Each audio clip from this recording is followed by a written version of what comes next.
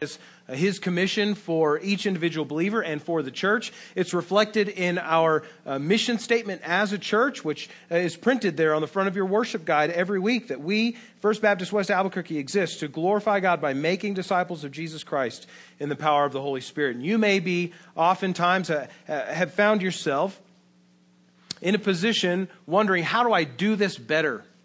How do I make disciples effectively? How do I share the gospel with people who don't know Jesus? How do I be an evangelist? And there are certainly many tools, many books, programs, other sorts of things out there to equip you to do that. But certainly there's nothing better, nothing greater than the examples we have of faithful evangelists in God's Word, of normal people like you and like I, who are sharing the gospel of Jesus boldly and with confidence everywhere we go.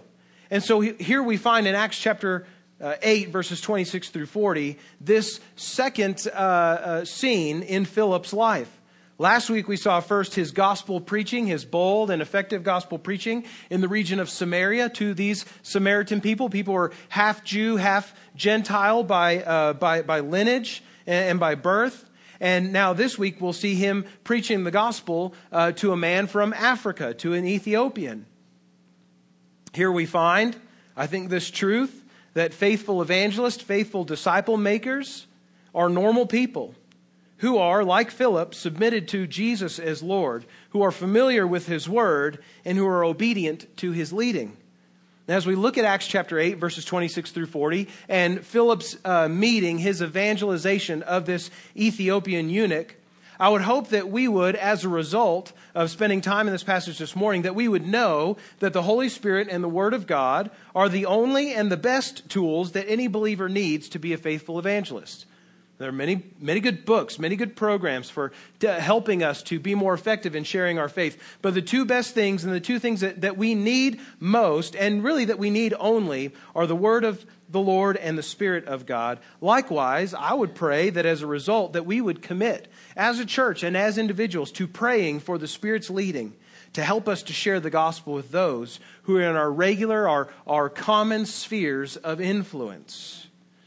Let us turn our attention to Acts chapter 8, verses 26 through 40. And would you stand with me in honor of reading God's Word this morning?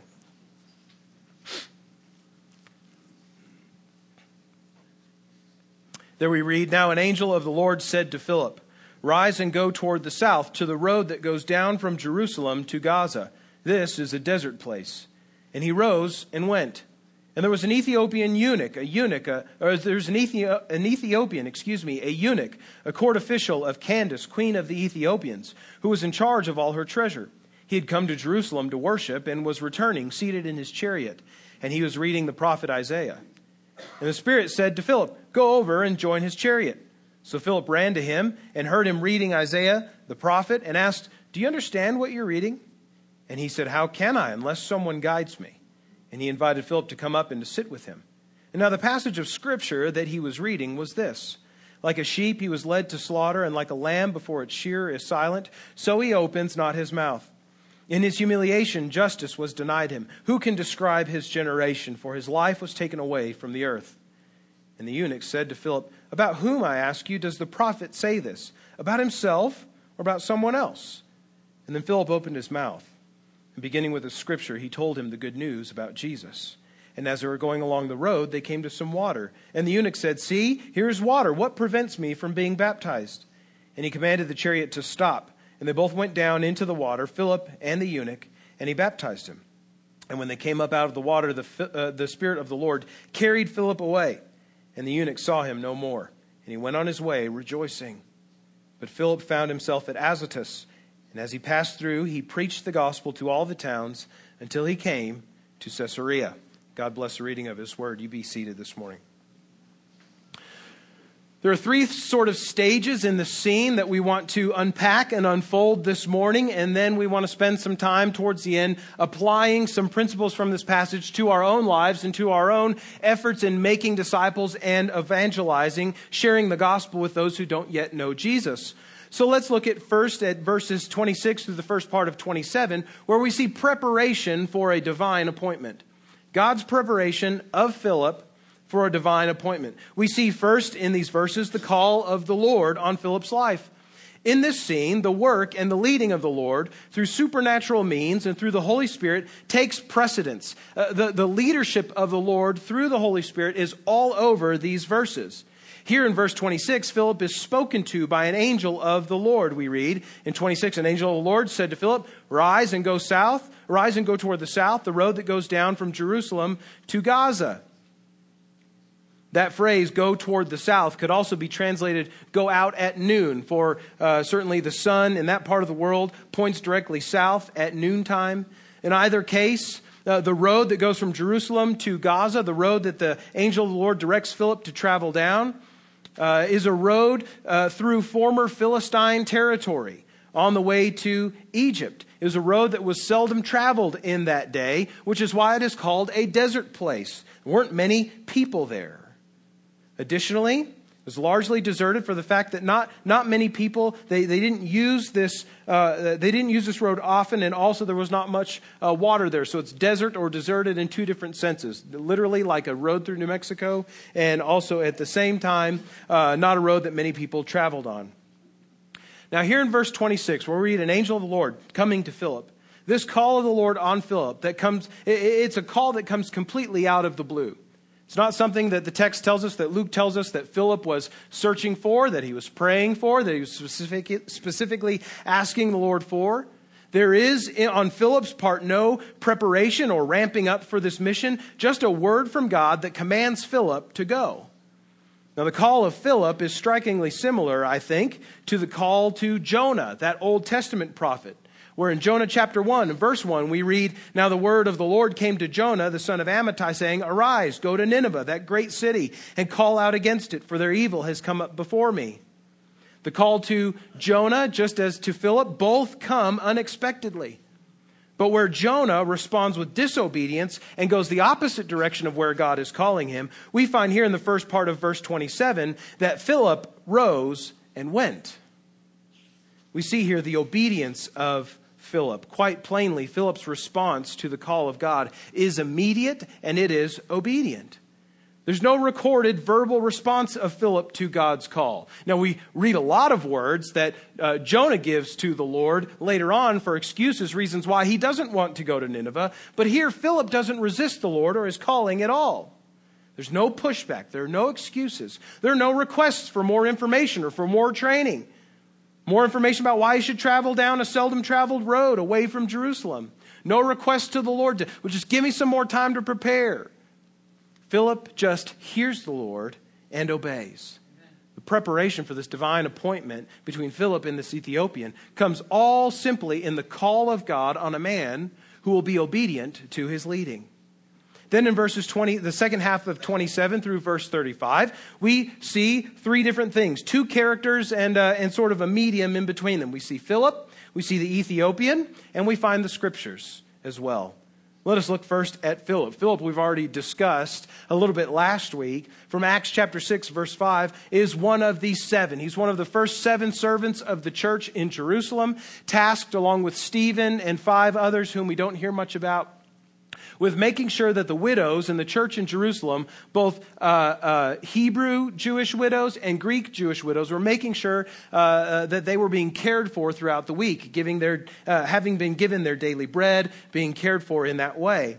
We know also that Philip has already gone to Samaria. We saw that last week, where there he preaches to a people who are not quite Jews, not quite Gentiles, and there the gospel is received gladly and with rejoicing. We saw last week the false convert Simon, who did all of the outward works that believers would do, but inwardly was not converted, was not repentant. And we saw the contrast between true and false believers there through Philip's ministry. But what about the Ethiopian? Who's this guy? Who is this Ethiopian? First, we learn that he is a eunuch. Now, the Ethiopia of the Bible, we should know, is not the Ethiopia of today, but rather it's the region south of Egypt. It's the same as the Old Testament kingdom of Cush. Ethiopia represented, in Philip's day, 2,000 years ago, the edges of the known world. It was Ethiopia, the ends of the earth. Acts 1:8, again, Jesus said, "You'll be my witnesses in Jerusalem, then in all Judea and Samaria, and even to the ends of the earth." And so Philip here preaching to this man who comes from the ends of the earth is a significant event in the course of Acts, because it's already beginning the fulfillment of Acts chapter 1, verse 8. Now, the Ethiopian is introduced as a eunuch and a court official who is over the treasury of the queen of Ethiopia. Her title is called the Candace. That's not her name, it's her title. And he was, we would know from this and from the area that he was from, he was ethnically black, so dark-skinned. Though eunuch, that term eunuch is often synonymous with court official. Sometimes one can speak of a court official as being a eunuch, though he's not in the physical sense a eunuch.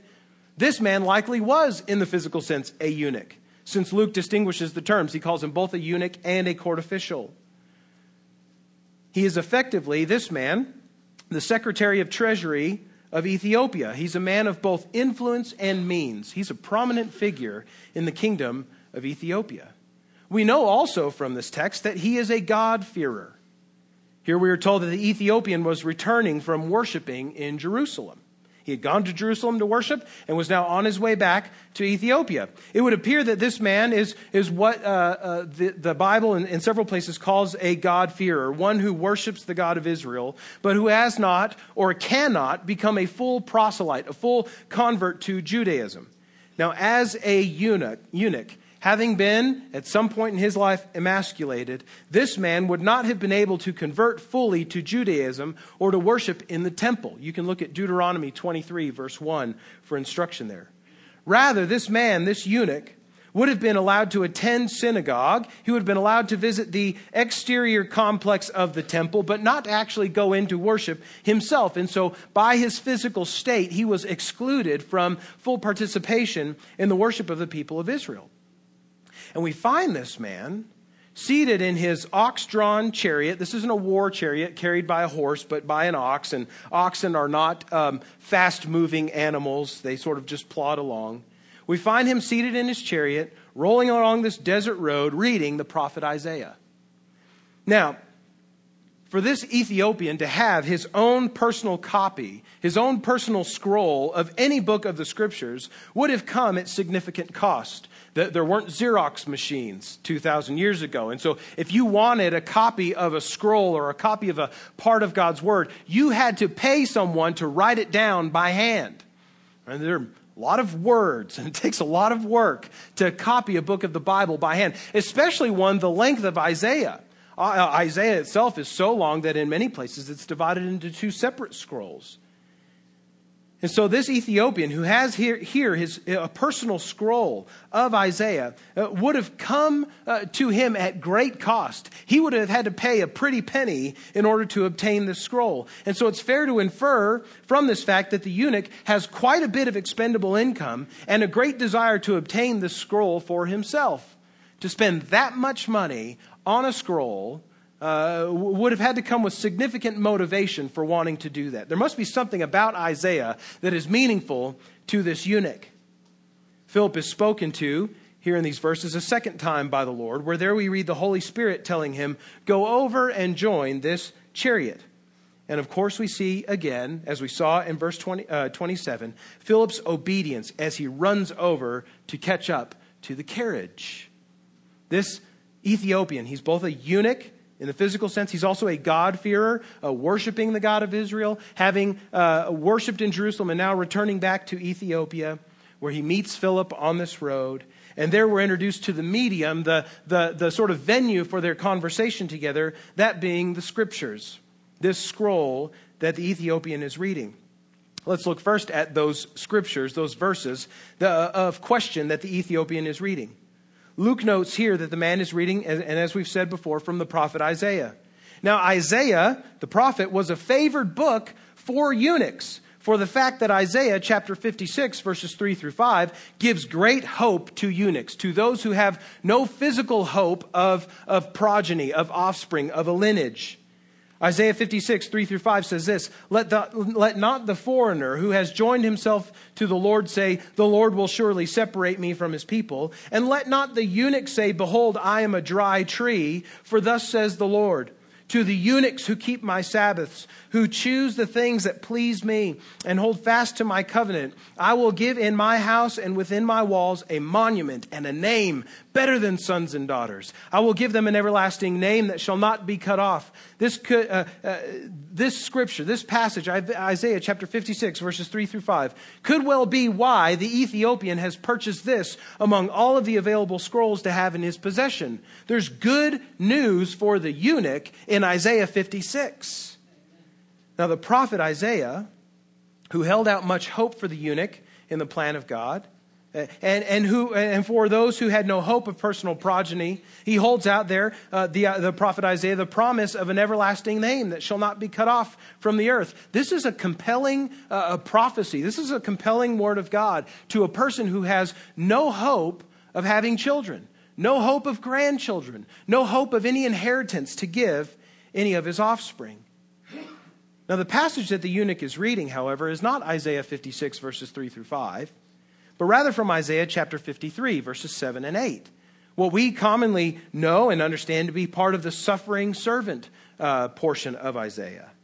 And many scholars note that at this time in Philip and the Ethiopian's day, Isaiah 56 or Isaiah 53, and the suffering servant passage was a highly debated portion of the prophet Isaiah.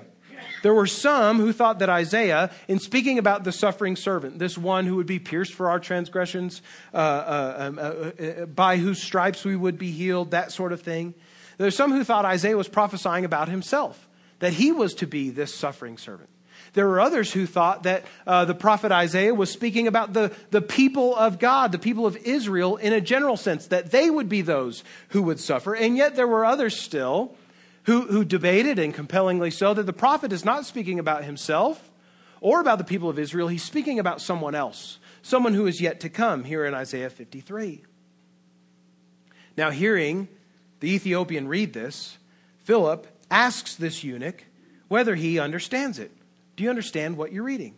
And at that point, the eunuch says, how can I, unless someone guides me? Clearly, the eunuch is, and his comments afterwards saying, is this prophecy about the prophet himself or about someone else, demonstrate that the eunuch knows about the debate over whom Isaiah is speaking.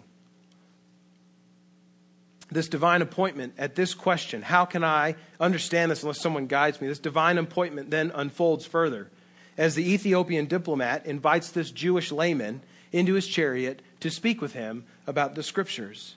So we have the scriptures that the eunuch is reading, but then we have also the scriptures that Philip preaches the gospel from. Wonderfully enough, the scriptures that Philip preaches the gospel from happen to be the very scriptures that the eunuch is reading. Okay, verse 35 says, Philip opened his mouth and beginning with this scripture, Isaiah 53, verses 7 through 8, told him the good news about Jesus. Now I would hope that we would not miss this small but indispensable fact that the gospel, friends, is not a New Testament invention. The good news that God desires to save sinners, those who have rebelled against his good and perfect will, who have pushed him off of the throne of their hearts, that God desires to save those people from their sins and from eternal death and separation from him by sending his son Jesus to pay for their sins and to be raised from the dead, so that all who trust in Jesus might be saved. This gospel story, this gospel plan is not a New Testament invention.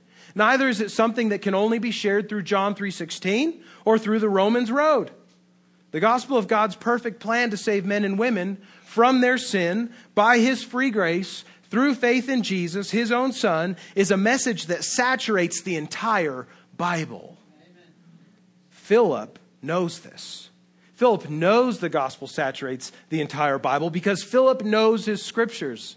Philip can preach the gospel from Isaiah chapter 53 because he knows how from Genesis chapter 1 to the end of the prophet Malachi in the Old Testament that God is steadily and patiently working out his plan of salvation, beginning with and starting with the people of Israel in such a way that will prepare Israel and the world for the Messiah, for the promised Redeemer.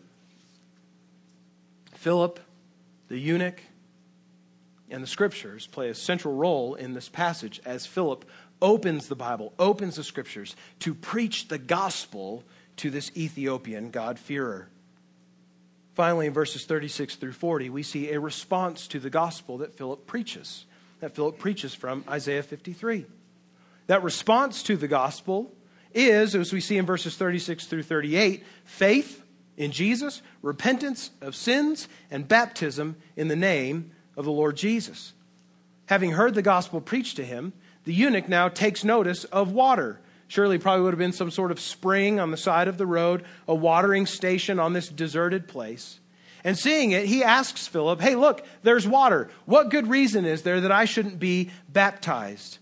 Now, baptism has always been a fundamental touchstone of genuine Christian conversion.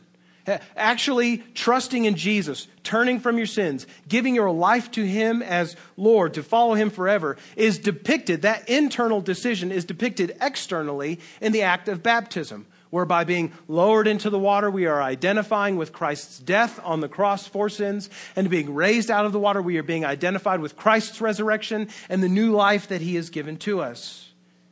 Baptism does nothing to convert us. It does nothing to impart salvation to us, but it is a response of obedience to Christ for the one who has already trusted in him for salvation. Now, at this point, you may notice in your Bibles that the verses skip from 36 to 38. Perhaps in your Bible, you actually have verse 37, but verse 37 appears in brackets or in a footnote. Verse 37 has Philip responding to the eunuch. So if we were to read verse 36 through 38, all in order, including 37, which does not occur in many places, we read it this way. As they were going along the road, they came to some water, and the eunuch said, see, here's water. What prevents me from being baptized? And verse 37 says, if you believe with all your heart, you may, says Philip. And the eunuch responding, I believe that Jesus Christ is the Son of God. Continuing with verse 38, and he commanded the chariot to stop, and they both went down into the water, Philip and the eunuch, and he baptized him. Now this verse 37, which may not appear in your translation of the Bible, might appear in a footnote or maybe in brackets, does not appear in the earliest handwritten copies of the New Testament until about the 500s AD. It was about 500 years after, more or less, Luke would have written Acts. Now we have older and more reliable manuscripts that do not have verse 37. And so that's why it does not appear in most of our copies of the Bible today. Likely what happened along the way, though, is people were making handwritten copies of both Luke and Acts, this 2-volume set of the history of Jesus and of the apostles, is that a scribe added verse 37 as a note to those reading not to miss the necessity of faith in Jesus as the Son of God and for salvation. There's some scribe along the way who said, it's possible people might skip over the fact that the eunuch actually trusted Christ and repented from his sins before he was baptized. So I'm going to make a note in the margin just to make sure that people know that so we don't draw any sort of strange doctrine out of what's happening here in Acts 8. It's really not necessary for that later scribe or later copyist to add that note because we've already seen in several places in Acts that repentance and faith always precede baptism. But someone along the line wanted to clarify this point, and it's made its way into manuscripts around the year 500. Now, because we have older, better manuscripts, we recognize that that's not part of what Luke wrote originally, and so we have rightly taken it out and maybe just placed it in a footnote or put it in brackets. All the same, though, even though verse 37 is a later addition and not part of Luke's original, we can be confident that Philip would not have baptized this man without a confession of faith in Jesus. Even in Acts chapter, the first part of Acts chapter 8, which we saw last week, as Philip is preaching in Samaria, we read there that people believed him, they believed the message, and then were baptized. So baptism always comes after belief, not before it, and always as a result of belief and a result of salvation, not in order to obtain it. Now, verse 38 then has the eunuch stopping the chariot, and he and Philip get down out of the chariot, go into the water. Now, the imagery is certainly that of baptism by full immersion in water, the same way that we practice baptism today. That word in Greek, baptizo, which means just to baptize, means to immerse fully, to put all the way under the water. This is the biblical practice of baptism that Philip and this Ethiopian are practicing. And as soon as the two come up out of the water, we find Philip being snatched away, being carried away by the Spirit of the Lord, and apparently miraculously transported roughly 20 miles north to the city of Azotus. I can't explain what's happening here, okay? But the text seems to indicate that the Spirit just takes Philip and puts him somewhere else, okay? So that's fun. It's cool, right? I mean, so we see the work of the Lord through the Spirit of the Lord, through an angel of the Lord speaking to Philip at the beginning, telling him to go down this road, not telling him why, just go down this desert road. As he goes down this desert road, the Spirit speaks to him and says, hey, you see that guy in that chariot? Go catch up to it and ask him what he's reading. So he goes and he does that. That leads to a conversion and a baptism. And then afterwards, the Holy Spirit says, okay, you're done here. Now we're going to Azotus, right? It just takes him. And the Ethiopian sees him no more, the text says. Philip and the eunuch never meet again. But the eunuch continues on his way to his home country of Ethiopia, rejoicing, the text says. Rejoicing. In the same way that there was much joy in Samaria when Philip preached the gospel there and it was received with faith, so also is there much joy on its way to Ethiopia in an ox-drawn chariot with a freshly baptized believer on board. Philip's disappearance, as we've said before, is now the third divine action in this event, which serves to demonstrate yet again, I think, that the timing of all of this is all of the Lord and all for the Lord's purposes. Philip doesn't get any of the glory. Philip doesn't get any credit for what happens here in Acts chapter 8. But the Lord gets a lot of credit. It's at the Lord's prompting. It's at the Lord's initiative. Now, we should credit Philip for his obedience to follow the Lord.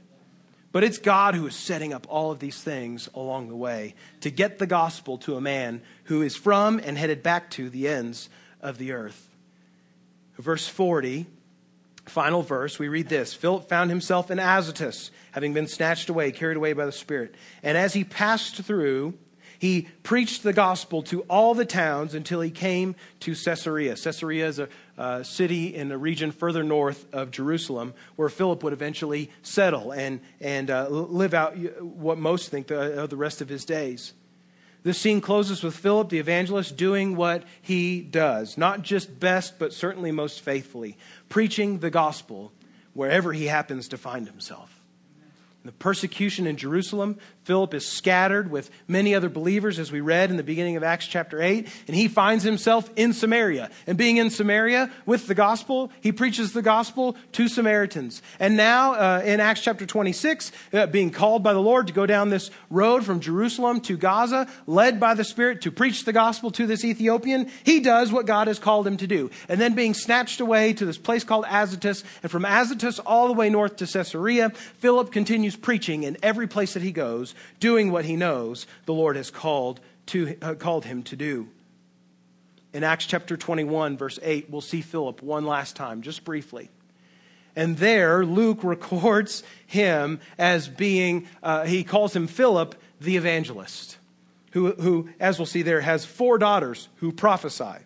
That sounds like a busy dad. But the Spirit that so compels, the Holy Spirit of God that compels and lives in and leads and guides Philip to be a faithful gospel proclaimer, doesn't just do that in Samaria and on this road to Gaza with this Ethiopian eunuch, but for the rest of his life, Philip is known as a Spirit-filled, Spirit-empowered evangelist whose daughters seem to be doing much of the same thing. This is certainly an interesting, eventful, even kind of entertaining in all of the right ways event in the course of Acts. This is a fun story in Acts between Philip and this Ethiopian. And certainly we can praise God for what he's done through Philip in the life of this Ethiopian to bring him to faith in Christ. We can enjoy this story for what it is, but friends, we should not stop to just enjoy the story for what it is. We should seek to apply it to our lives. We should seek to live in light of Acts chapter 8, verses 26 through 40. And so I want to give us 4 kind of practical handles for how we can live in light of Acts chapter 8, verses 26 through 40. First, you, like Philip, cultivate a sensitivity to the voice of the Holy Spirit. And by the way, obedience to go with it. Cultivate a sensitivity to the voice of the Holy Spirit. We know that the Holy Spirit is not this impersonal force. It's not this Star Wars kind of light side, dark side force sort of thing that moves through the universe. The Holy Spirit is the very person of God, the third person of the Trinity, that lives in the heart of every true believer, every true follower of Jesus who has turned from their sins and followed him. The Holy Spirit speaks to us, teaches us, guides us. Jesus says, as he'll do in John chapter 15 and in other places. The Holy Spirit empowers us for gospel mission, as we read in Acts chapter 1, verse 8. Jesus says, you'll receive power when the Holy Spirit comes on you to be witnesses in all of these places. So cultivate a sensitivity to the voice of the Holy Spirit, like Philip did. But you might be asking the question, how do I do that? How do I learn to listen to the Holy Spirit? Well, I think a lot of our ability to hear the Holy Spirit and what he's saying to us comes as a result of how we are praying and the posture which with we pray. Are we praying, asking the Holy Spirit to reveal these things to us, to show us God's will, to lead us to share the gospel with specific people? Are we praying for the Holy Spirit to make clear to us what we ought to say and when we ought to say it? Are we spending time quietly in prayer, not saying anything, but only actually listening? Oftentimes in prayer, I find myself spending the whole time talking and very little time listening to what the Lord has said. If you want to cultivate a sensitivity to the voice of the Holy Spirit, sometimes in prayer, you need to shut up and let God speak. Maybe you would teach yourself to pray like the theologian from the early 5th century, Augustine of Hippo, who prayed this way to the Holy Spirit. He said, Holy Spirit, powerful consoler, sacred bond of the Father and the Son, hope of the afflicted, descend into my heart and establish in it your loving dominion. Enkindle in my tepid soul the fire of your love, so that I may be wholly subject to you. We believe that you dwell in us. You also prepare a dwelling for the Father and the Son. So desire, therefore, to come to us, consoler of abandoned souls and protector of the needy. Help the afflicted, strengthen the weak, support the wavering. Come and purify me. Let no evil desire take possession of me. You love the humble and resist the proud. So come to me, glory of the living and hope of the dying. Lead me by your grace that I may always be pleasing to you. Amen. Maybe you need to pray like Augustine for the Holy Spirit to do those things in you. Cultivate a sensitivity to the voice of the Holy Spirit. But secondly, like Philip, practice seeing the gospel in all of Scripture. Practice seeing the gospel in all of Scripture. Philip goes from Isaiah chapter 53 to Jesus, the risen Christ and Savior of the world. In fact, in Philip's day, there was no New Testament yet. It was still being written. And so anytime in the New Testament where you have New Testament authors speaking about the Scriptures, they're talking about the Old Testament. So where are the apostles and the early church elders and those that are taking the gospel everywhere? Where are they preaching the gospel from? From the Old Testament. So friend, practice seeing the gospel in all of Scripture. Practice seeing Jesus in the Old Testament. You may need to ask yourself, and I would ask you to ask yourself this morning, how readily are you able to take a non-believer from Genesis to Revelation from a bird's eye view to show the whole of God's wonderful redemption story? Or do you only know how to talk about the gospel from John 3:16?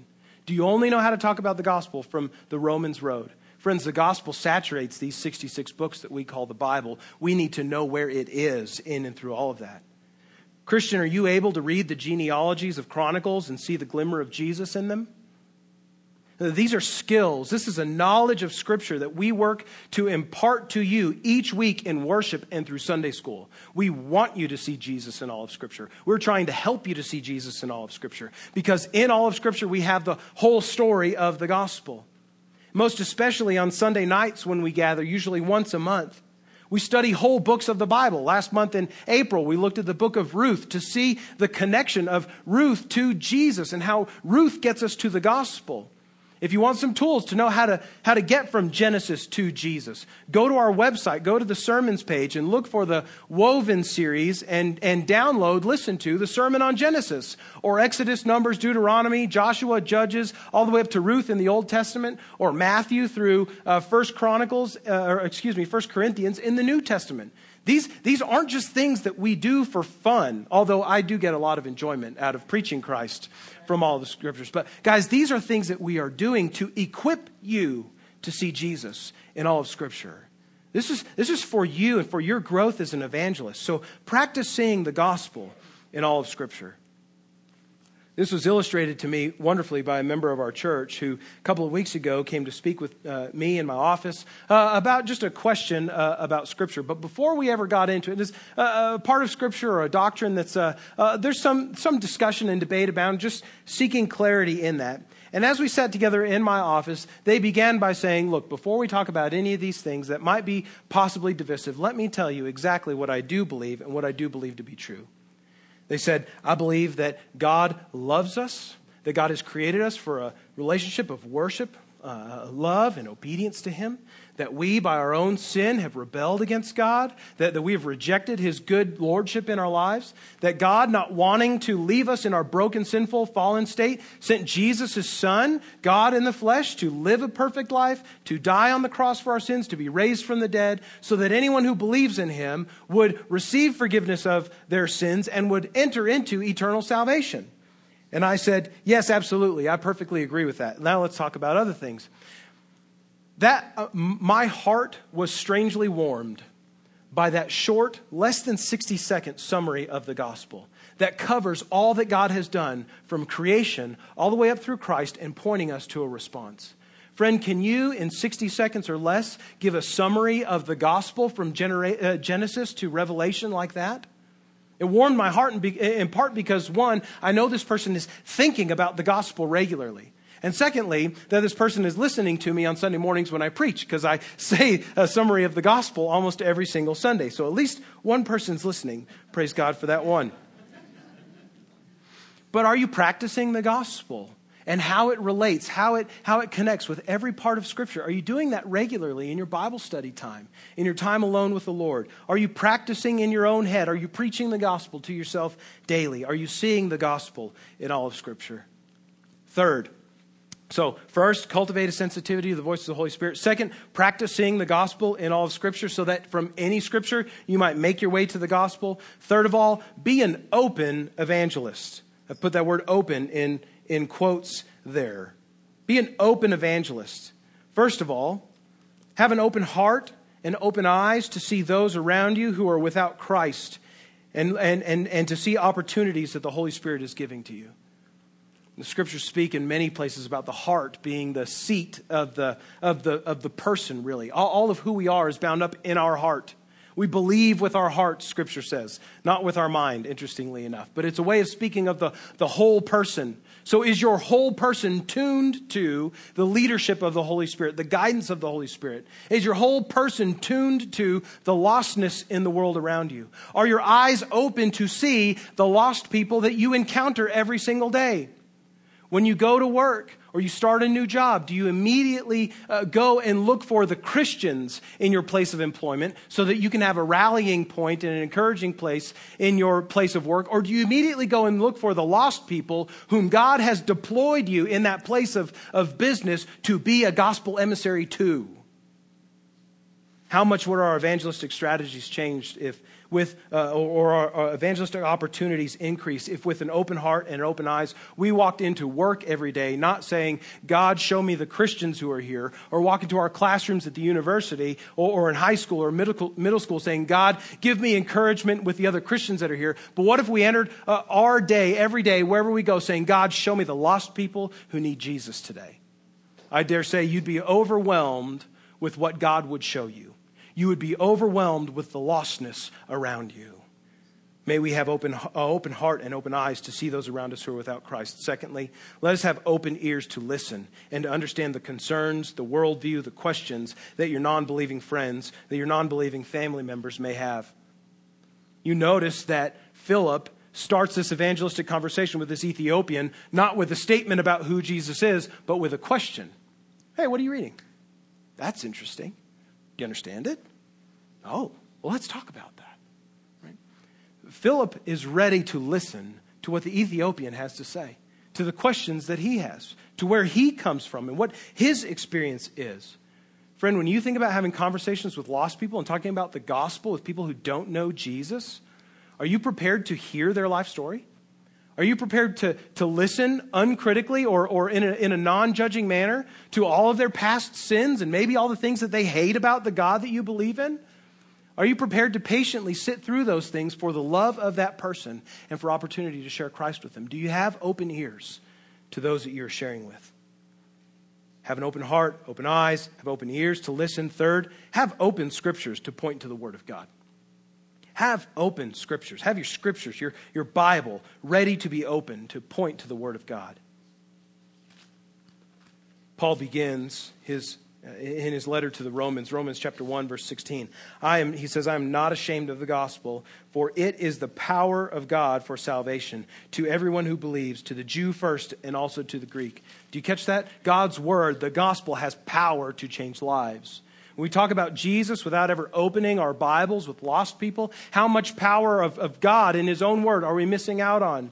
Romans chapter 10, verses 13 through 17. Many of you are probably familiar with this. There where Paul writes, everyone who calls upon the name of the Lord will be saved. But how then are they to call on him in whom they've never believed? How are they to believe in him of whom they have never heard? And how are they to hear without someone preaching? And how are they to preach unless they are sent? As it is written, how beautiful are the feet of those who preach the good news. And in verse 17 he says, so faith comes from hearing, and hearing from the word of Christ. Christian, when you go to talk to your non-believing friends about what the Bible says, do you have your Bible open to go to those places? Do you know your Bible well enough to be able to point to those places? There is power in the Holy Spirit-inspired Word of God in these scriptures that we have. Power to save, power to reveal truth to souls that are hardened, that are pressing against the goodness of God. There is power to overcome those strongholds of unbelief. But only if we open the Word and point people to the truth. Open your scriptures to point to what God has said. Fourth, have open heart and eyes, open ears to listen, open scriptures to point to the powerful work of God. And fourth, have an open mouth to share the full gospel with those who will listen.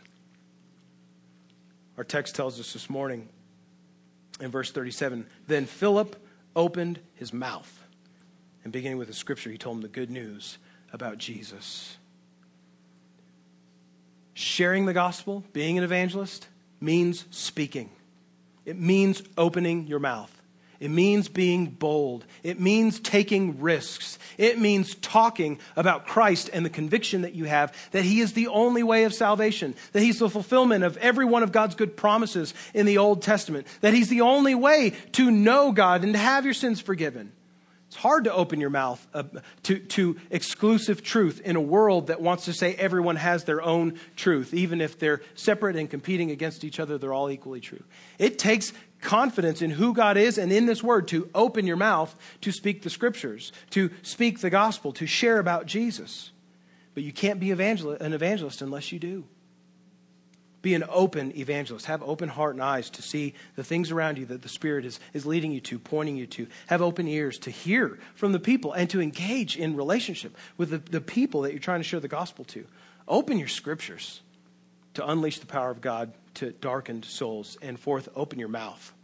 Open your mouth to speak in boldness and confidence about the hope you have in Jesus. Then fourth and finally, cultivate a sensitivity to the voice of the Holy Spirit, practice seeing the gospel in all of Scripture, be an open evangelist. And then, most especially, note what is special about Philip.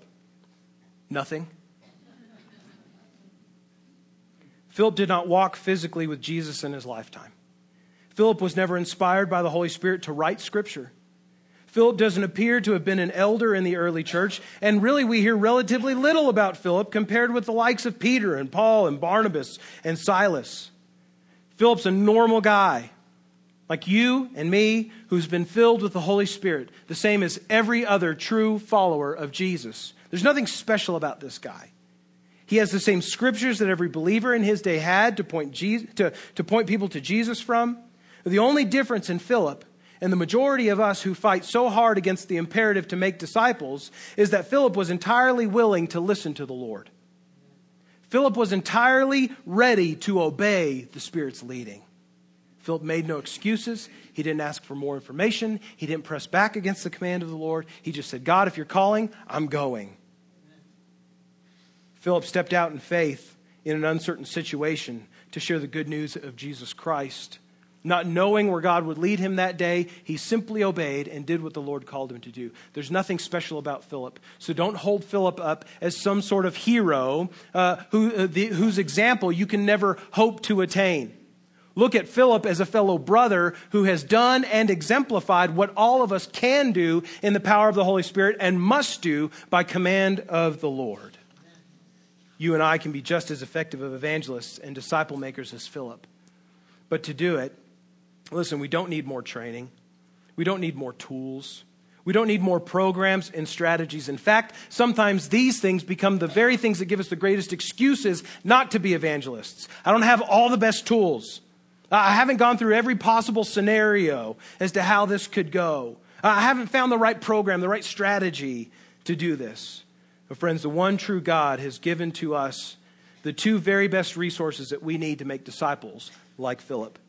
He's given us his word that explains to us all he has done to rescue sinners and all that is necessary to be justified with God. And he has given us his own Spirit, the very person of God, to live in us always and to empower us to obey and to be on mission. God, help us then to love you so much and to obey your good commands so as to be obedient like Philip was. Let's pray.